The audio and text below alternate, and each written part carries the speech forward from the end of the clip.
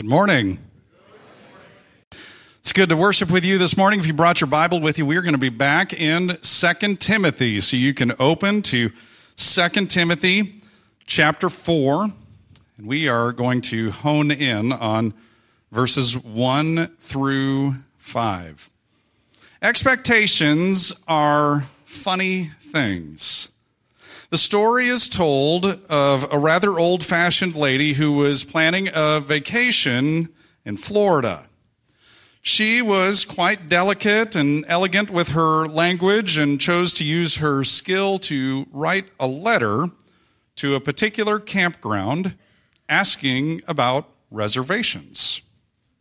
In her letter, she wanted to make sure that the campground was fully equipped, but didn't quite know how to ask about the toilet facilities.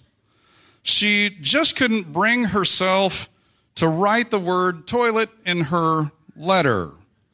So, after much deliberation, she finally came up with the old-fashioned term bathroom commode. But when she wrote that down, she still thought she was being too forward. So, she started all over again, rewrote the letter, and referred to the bathroom commode simply as the BC.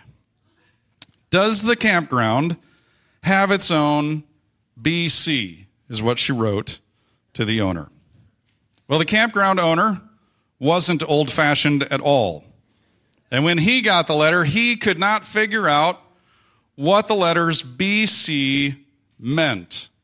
So he's stumped, and he's taken the letter around to different campers at the campground, seeing if they have any idea what the letters BC meant. So finally, after several days, the campground owner concluded that the lady must be asking about the local Baptist church. So he sat down and wrote the following reply. Dear Madam, I regret very much the delay in answering your letter, but I now take pleasure of informing you that the BC is located 9 miles north of the campsite and is capable of seating 250 people at one time.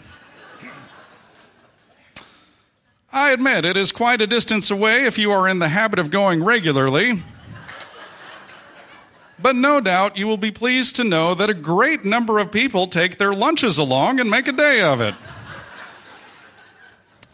The last time my wife and I went was 6 years ago. If you decide to come down to the campground, perhaps I could go with you the first time you go, sit with you, and introduce you to all the other folks.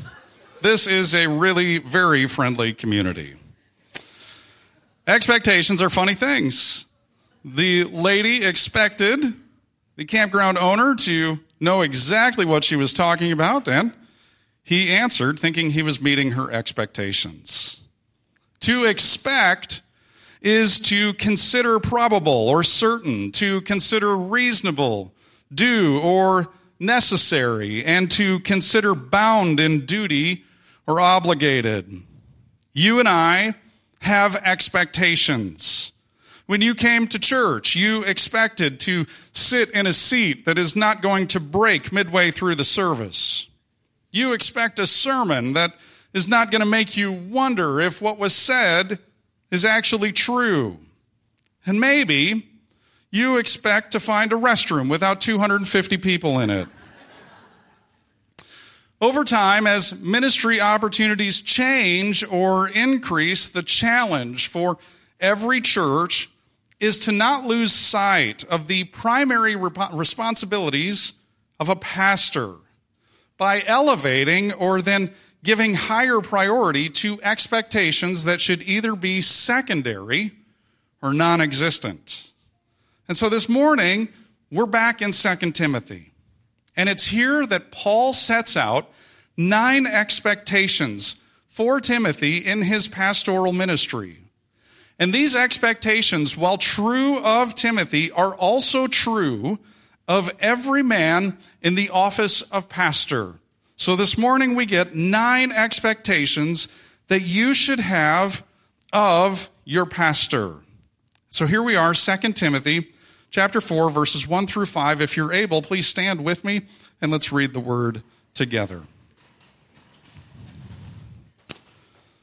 Paul writes this: I charge you in the presence of God and of Christ Jesus, who is to judge the living and the dead, and by his appearing and his kingdom, preach the word.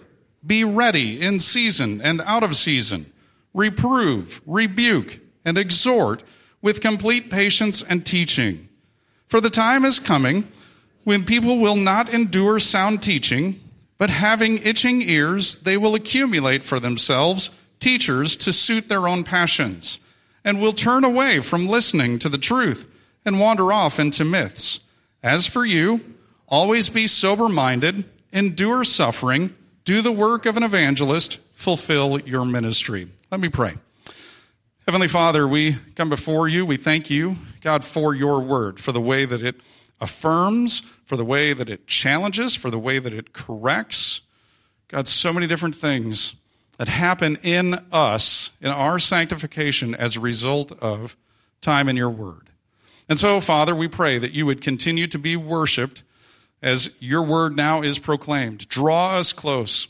Convict us where conviction is needed. God, affirm us where affirmation is needed. God, that we would leave this place looking more like Jesus Christ. And so, God, we commit this time to you and pray that you would be worshiped and glorified, and pray these things in Jesus' name. Amen. You may be seated. When you were a child, did your parents have a way of getting your attention that communicated to you they mean business? Mine was my middle name. If my mom said Jason Russell, it was time to listen and obey. Mom was serious. Failure to obey came with painful consequences. In verse 1 of chapter 4, Paul is communicating to Timothy the seriousness, the weight of the situation. He writes in verse 1, I charge you in the presence of God and of Christ Jesus. That word charged, it communicates stern admonition. But it gets heavier than that. You see, charge is a judicial term. And while Timothy is not on trial, Paul wants him to know that what he's about to say is serious. It's so serious, it is so weighty, that he's actually calling in two witnesses, God and Christ Jesus. And they're brought in to add weight to the testimony. See, Jewish tradition demands that a pair of witnesses be a part of a judicial procedure. And so Paul is reminding Timothy, your ministry is carried out in the presence of God and of Christ Jesus. And so that statement is true for every pastor who is called by Jesus. They constantly minister under the omniscient scrutiny of his divine presence. But there's a second part. Not only does the pastor practice his ministry in the presence of God and of Christ Jesus, but they also will give an account of that ministry to one who perfectly saw all of it. John MacArthur explains it this way: there are three distinct judgments of human beings that Christ is going to conduct. The Bema seat judgment is for believers only. The sheep and the goat judgment of the nations is where believers will be separated from unbelievers. And then the great white throne judgment is for unbelievers only. Now in verse 1, Paul is talking about the judgment of all believers.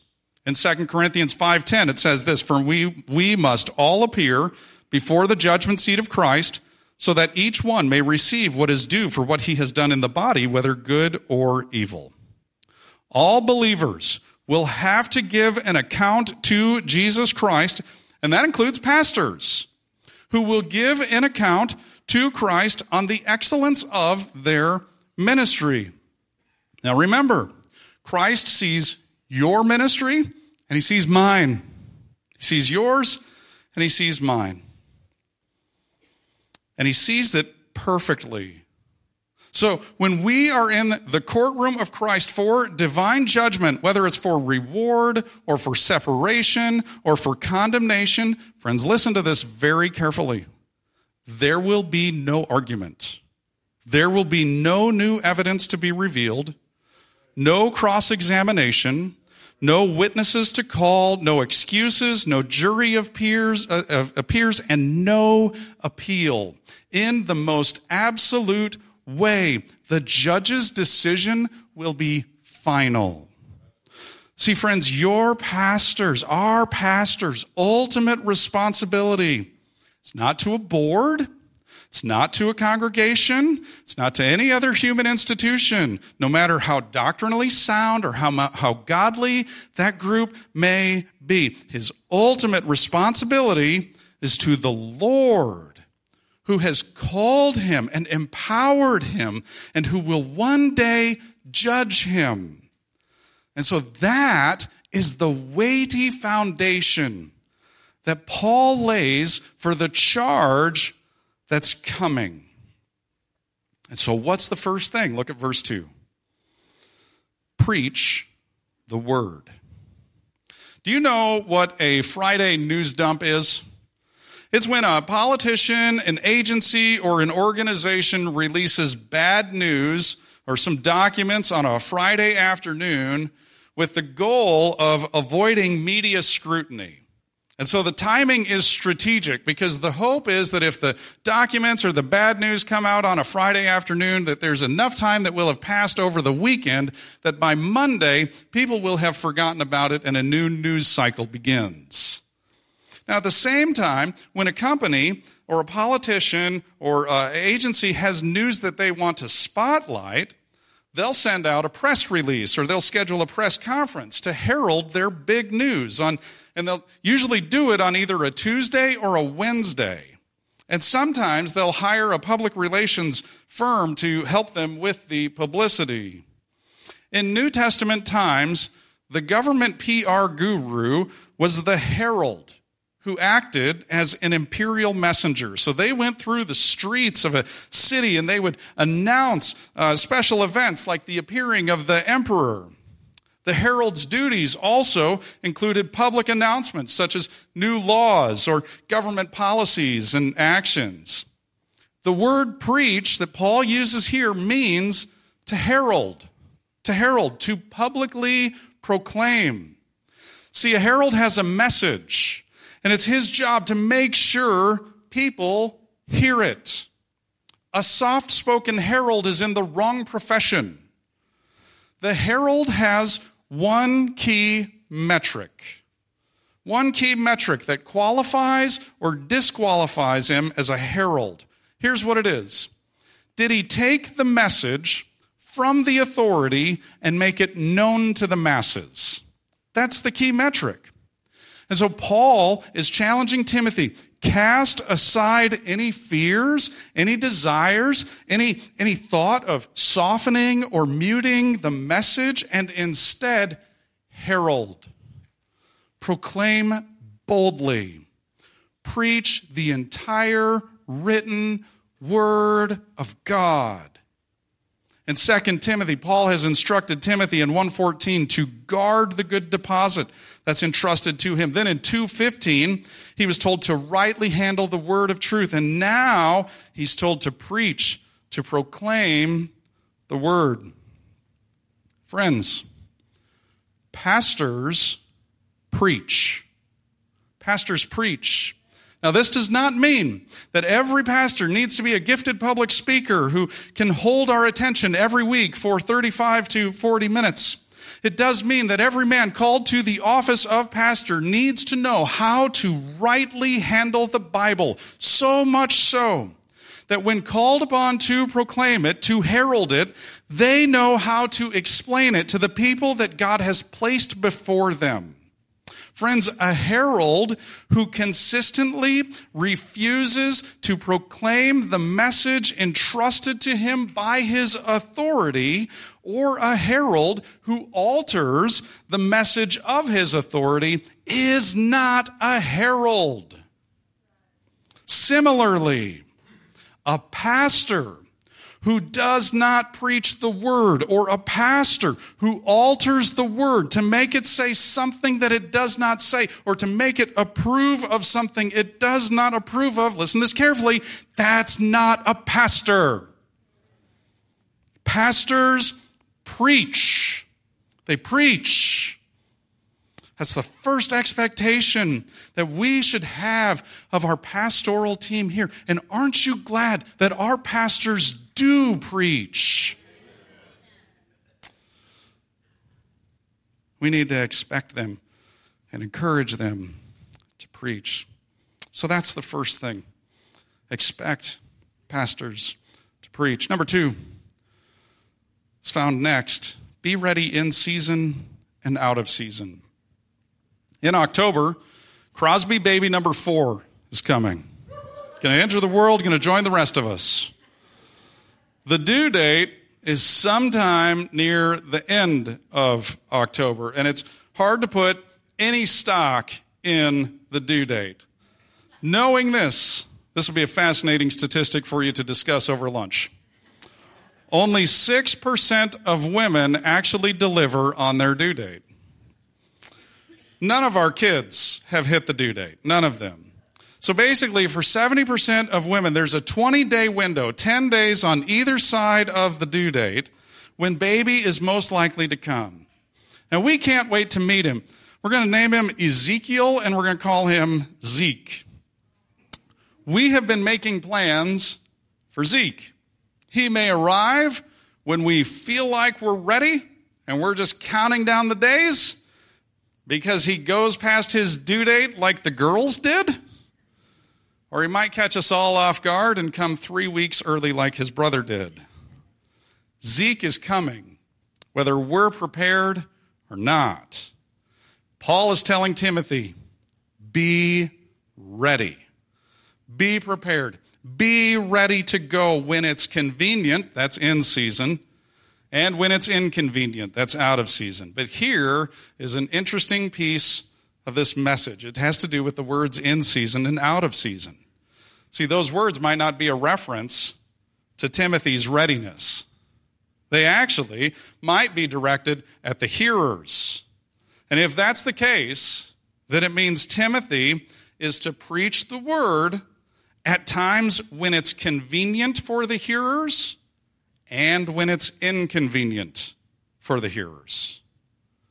Now, friends, that requires a level of bravery and a great amount of discernment. Because he needs to know how to communicate the truth of the Christian message when people want to hear it and when they don't. One pastor puts it this way: the faithful preacher must be ready in season and out of season, when it is convenient and when it is not, when it is immediately satisfying and when it is not, when from a human perspective it seems suitable and when it does not. His proclaiming God's word must not be dictated by popular culture and propriety, by tradition, by esteem in the community or even in the church, but solely by the mandate of the Lord. So friends, we should expect our pastors to first preach the word, and then second, preach it in season and out of season. And that leads us to our next point. And it's the next 3 expectations. Expect him to reprove, rebuke, and exhort. If you were to approach me and say, Jason, I'm thinking about lying on my taxes so I can get more money back, I would have to strongly recommend against that, because Jesus said to render unto Caesar what is Caesar. So maybe the issue for you, maybe it's not taxes. But whatever the sin is, if you came to me and said, Jason, I'm thinking about committing X sin, it would be my responsibility to reprove you, to correct your way of thinking, and to point you to a correct way of thinking. See, I'm not showing that I love you, and I'm certainly not showing that I love God if I encourage you to continue sinning. I'm demonstrating that I love you by pointing you in a direction that is going to glorify God. See, that's what it means to reprove. Now, rebuke is a stronger word. It's different than reprove. See, if you're rebuked, it's not because you're thinking about a sinful action. It's because you've committed one. If you're rebuked, you're being instructed to stop the sinful action and to repent. So rebuke carries a little bit more weight with it than reprove. But it's important to note that both are done out of love for the individual and love for God. See, we see these words in action in the life of David. Following David's sin, his adultery with Bathsheba, the Lord sends Nathan to David in 2 Samuel 12, verse 1. Nathan says this, "There were two men in a certain city, the one rich and the other poor. The rich man had very many flocks and herds, but the poor man had nothing but one little ewe lamb which he had bought. And he brought it up, and it grew up with him and with his children. It used to eat of his morsel and drink from his cup and lie in his arms, and it was like a daughter to him. Now there came a traveler to the rich man, and he was unwilling to take one of his own flock or herd or prepare for the guest who had come to him. But he took the poor man's lamb and prepared it for the man who had come to him. Then David's anger was greatly kindled against the man, and he said to Nathan, 'As the Lord lives, the man who has done this deserves to die, and he shall restore the lamb fourfold because he did this great thing and because he had no pity.'" That's rebuke. That's rebuke. Here comes an even stronger rebuke right here. Nathan says to David, "You are the man." That is also rebuke. See, the preacher's continuing responsibility is to expose, to rebuke, or to reprove, and to rebuke sin. And so for the unbeliever, sin completely separates them from God. But for the believer, it temporarily separates them from close fellowship with Jesus Christ. So can you feel the weight of the pastor's responsibility here? This is messy. This is messy. Pastors have a responsibility from God to, as a loving shepherd, to address sin in your life. When you're ready to talk about it, that's in season. And when you're not, that's out of season. And see, it's messy because we're like Adam and Eve. What we like to do is we like to hide our sin from God. And then when we're asked about it, we try and justify it. But here's the beautiful community aspect that's at play here, and we can't miss it. You see, there's to be such community between the flock and the pastor, so that even though there's the sting of addressing sin, the pastor does so not out of a motive to condescend or belittle, but rather it's to restore and to remove the barrier that's between us and the Lord. And so how do I know? How do I know? Well, let's keep looking at the text. See, it says in verse 2, preach the word, be ready in season and out of season, reprove, rebuke, and exhort with what? Complete patience and teaching. But let's focus on the exhorting for a minute. See, the exhorting can range in meaning from simply calling out someone to admonishing, and it has the idea of encouragement. And so once a pastor has reproved and rebuked someone who is under their care, then they are to come alongside that person and to love and encourage them to spiritual change. And then there's the style. We already read about it. Patience. The pastor is to do all of these three things with patience. Specifically, Paul is talking about patience with people. Do you have any stubborn people in your life? Anyone who persistently resists your cautions, your warnings, your reprimands? And when they do, what does that resistance bring out of you? It's not usually joy, is it? No, it's frustration, anger, disappointment. And friends, no doubt that is the challenge for every pastor too, with members of the flock who persistently resist his cautions, his warnings, and his reprimands. But notice the response of the shepherd. See, he's charged with having a different response. He's to be patient, remembering that he himself is firmly but lovingly and patiently held accountable by the great shepherd, who is our supreme example of patience. Well, we get to verses 3 and 4, and Paul provides a brief word about the sheep. See, it's important for pastors to be patient because of what Paul says here in verses 3 and 4. He writes this, "For the time is coming when people will not endure sound teaching, but having itching ears, they will accumulate for themselves teachers to suit their own passions, and will turn away from listening to the truth and wander off into myths." I think this is one of the most sobering passages in 2 Timothy.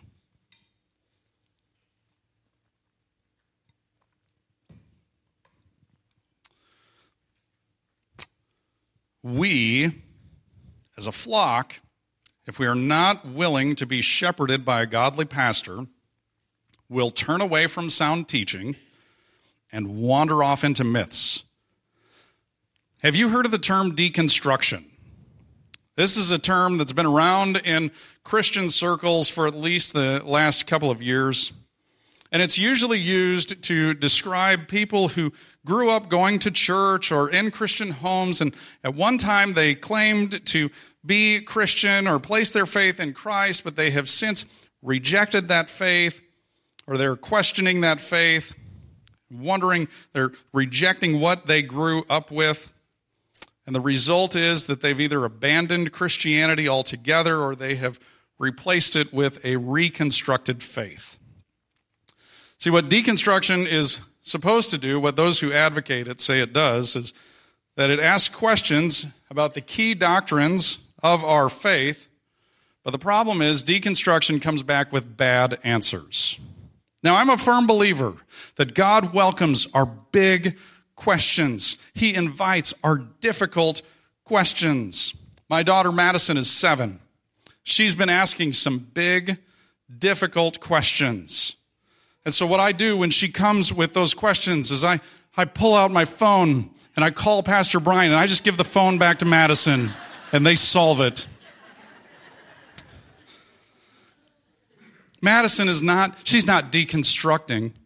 She is, actually what's happening is God is constructing the foundations of her faith. And so last Sunday afternoon, we had the baptism service over at Tom and Sue Hammers. And there were 19 people who made a public profession of their faith through baptism. And it was beautiful. It was so good. Now, at that service, I had the opportunity to baptize Maddie. And during the testimony time, I asked her some difficult questions. I wanted her to answer them in front of everyone. And so here's what I asked her. I asked her, "Maddie, why do you want to be baptized? Maddie, what does it mean to place your faith in Jesus Christ? Maddie, do you want to be baptized because you have friends here who are being baptized? Maddie, does being baptized make you saved and right before God? Maddie, does being baptized make Jesus love you more than he already does?" And then finally, I said, "Maddie, the Bible says that following Jesus will bring seasons of peace and seasons of pain and suffering. Are you willing to follow Jesus in every season?" And these questions are the fruit of some of the questions that she's been asking us. For example, the suffering question, the persecution question. One night, we're driving in our van, and it's just me and Maddie. She shared with me that one reason that she wanted to get saved was because she saw a fight and thought that one day that could be her. She could be in a fight. And if that were her, she wanted Jesus' protection. And so then that led to a conversation about earthly versus eternal protection. and how following Jesus on earth means seasons of peace and seasons of pain and suffering. And so thinking about suffering and persecution, same conversation, Maddie says this, Daddy, does For King and Country get persecuted? That's her favorite Christian band. Does For King and Country get persecuted? I told her, I don't know. But what I do know is that there's a big movement right now among modern day Christian musicians and in the culture just among Christians, modern day musicians, to sing songs about the love of God, finding happiness, and trying to get along with everybody. I said, let's say Daddy's job is to write songs about you. And all I wrote about was your fingers, your smile, and your hair. Now, let's say everything I'm singing about, on those three things, let's say it's all true, that it's all true. Would I be painting a full picture? Is there more to you, Madison, than your fingers, your hair, and your smile? And she said, yes. And I said, there's more to God and the Christian life than what many Christian artists are singing about too. They're having a tough time painting the full picture. See, friends, what I think is happening in the Christian music industry is similar to what's going on in deconstruction and in our culture. See, the core doctrines of God, if they were ever really known and understood by the ones who are deconstructing, they are removing these doctrines from the picture of God, and then they are questioning them critically. And then what they do with these doctrines is they either explain them away and say they're untrue or unnecessary. And then they're redefined in a way that's more appealing to the one who is asking the questions. Friends, what you're left with when you take this picture, this full picture of God, and you start to remove things of God and say that's not who he is, what we come back with is less of a picture of God and more of a selfie of ourselves. And then what we do is we take this selfie and we hold it up high to anyone who will listen, and we say, that's Jesus. That's God. And it's just us.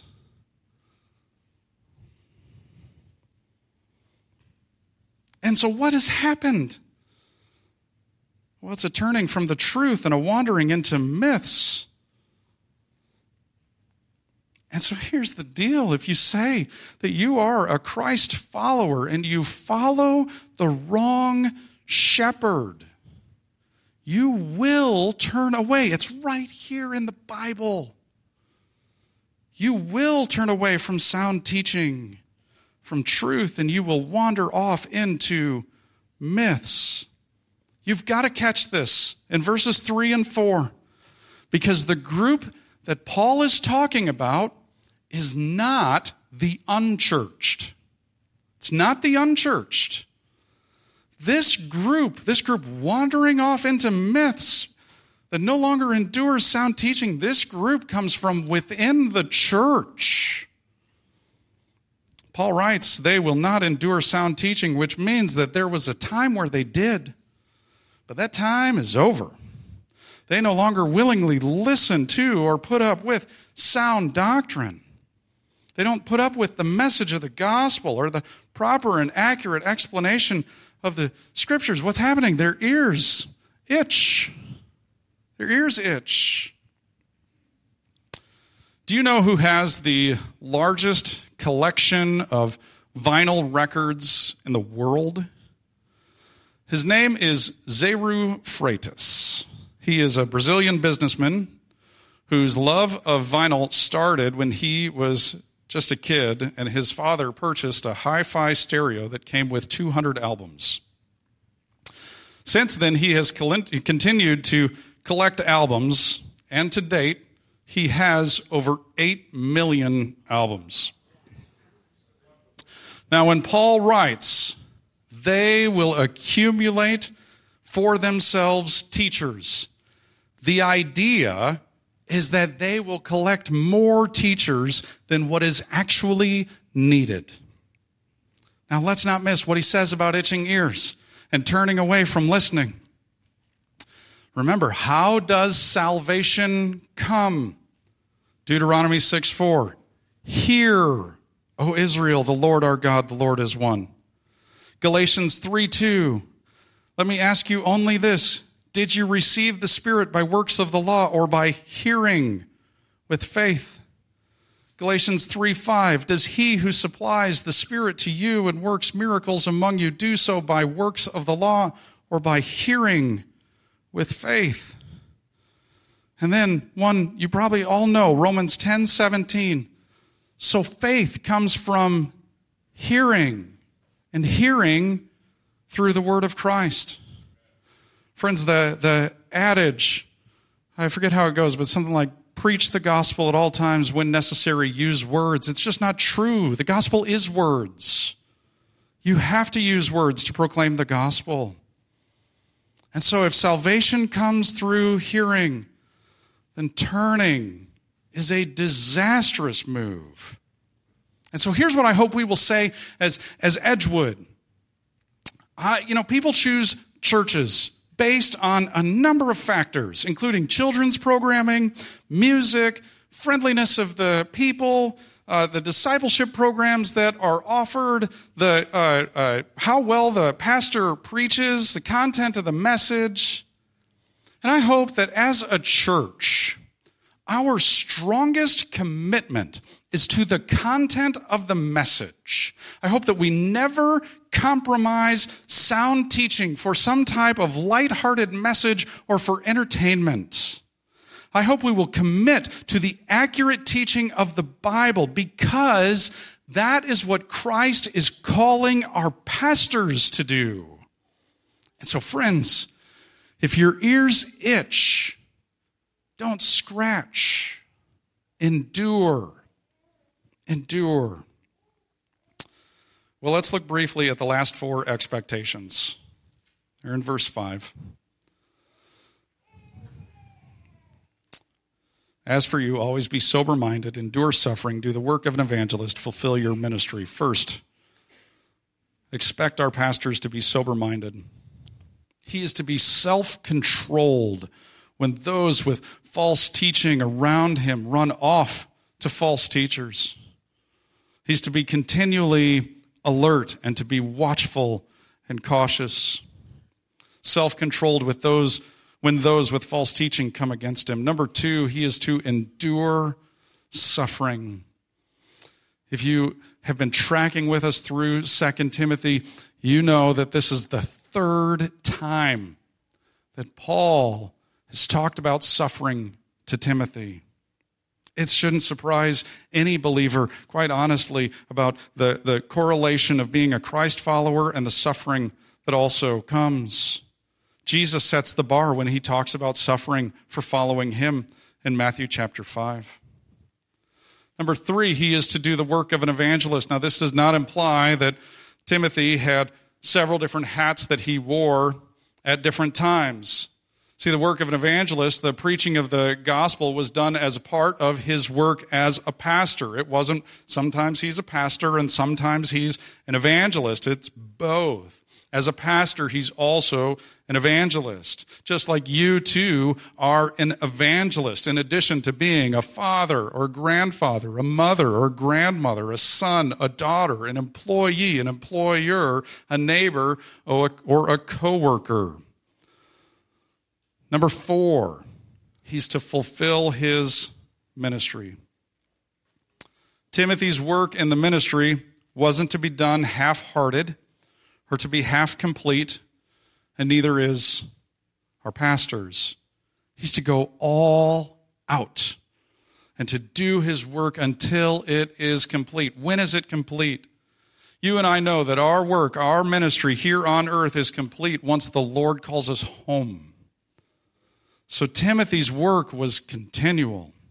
just like your ministry and my ministry is continual. We are never done advancing the gospel until the day that we die. That's your ministry. That's my ministry. So let's fulfill together our ministry. Well, what do we do with the message? I have a handful of application points for you. Number one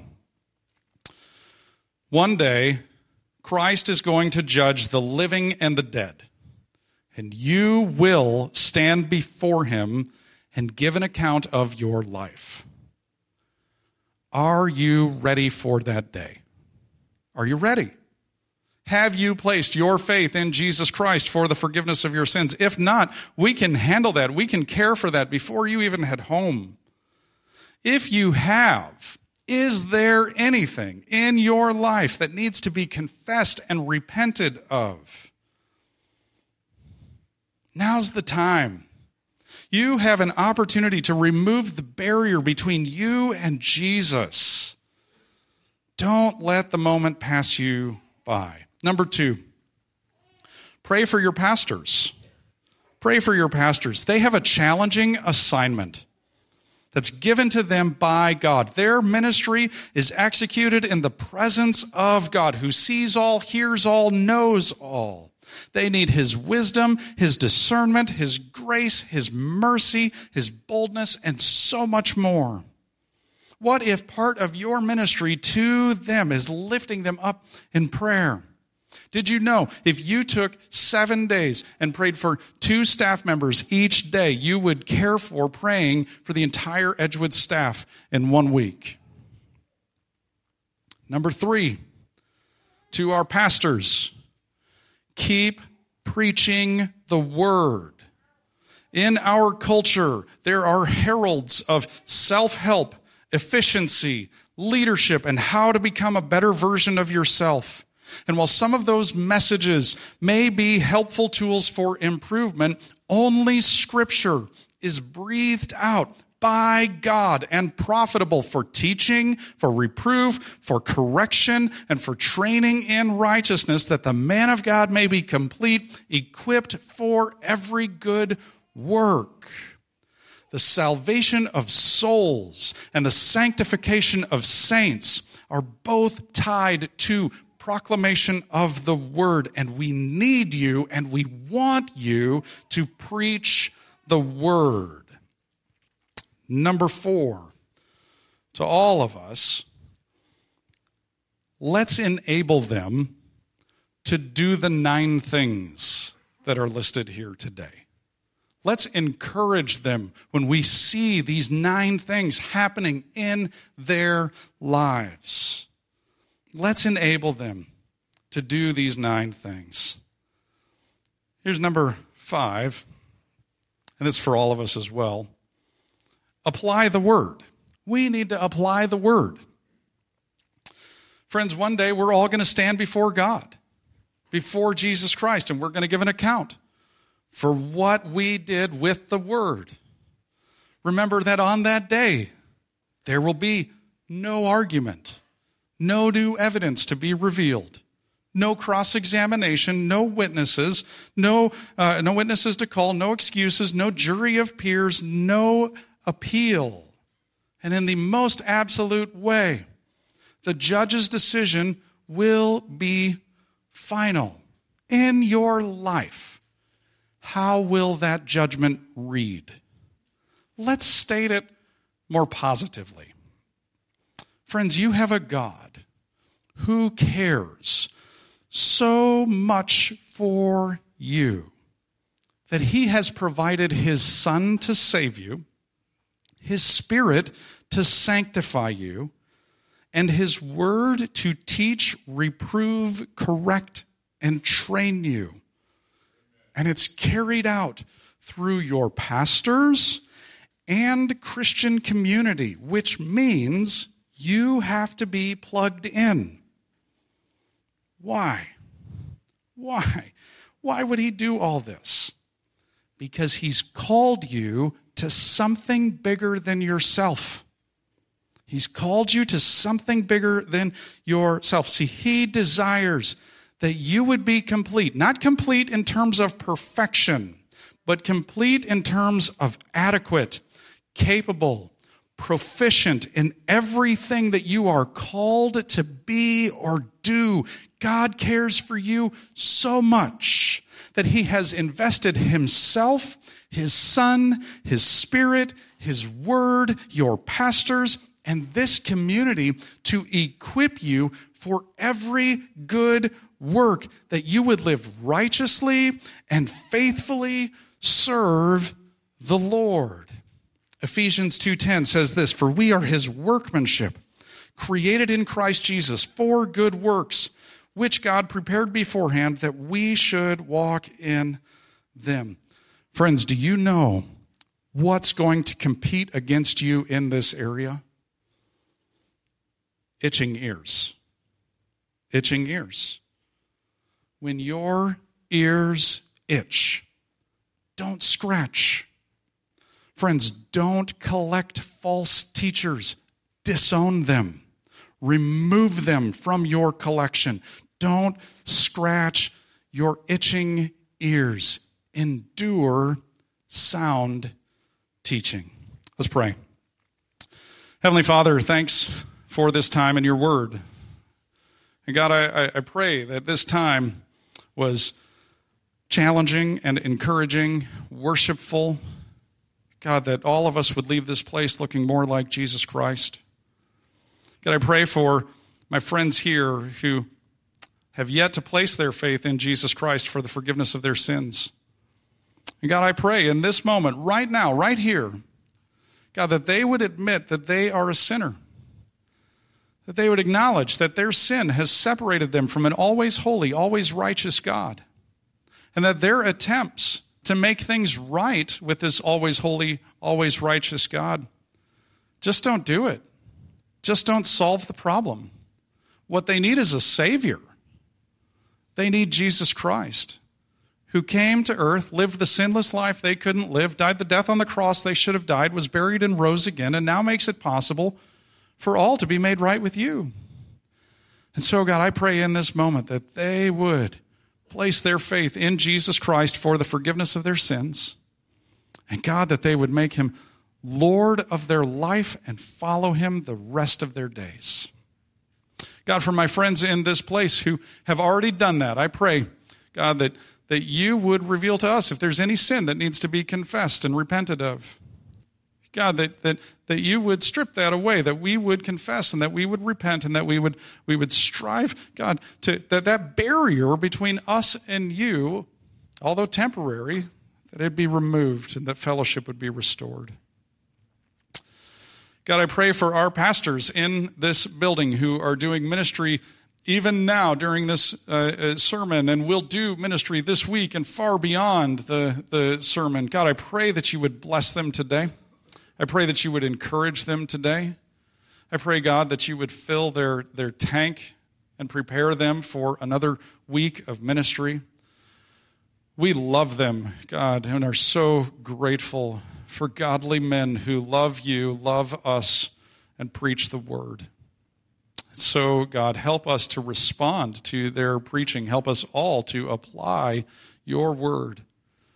God, that it would be our desire to grow spiritually and look more like Jesus Christ. So, God, help us to do that. Thanks for providing your Holy Spirit to enable that. God, you are so good and so gracious to us. God, as we leave this place, may our tanks be filled and may the words of our mouth be pleasing to you, pleasing in your sight, O Lord, our rock and our Redeemer. We pray these things in Jesus' name. Amen. Thanks for worshiping this morning. Have a good week.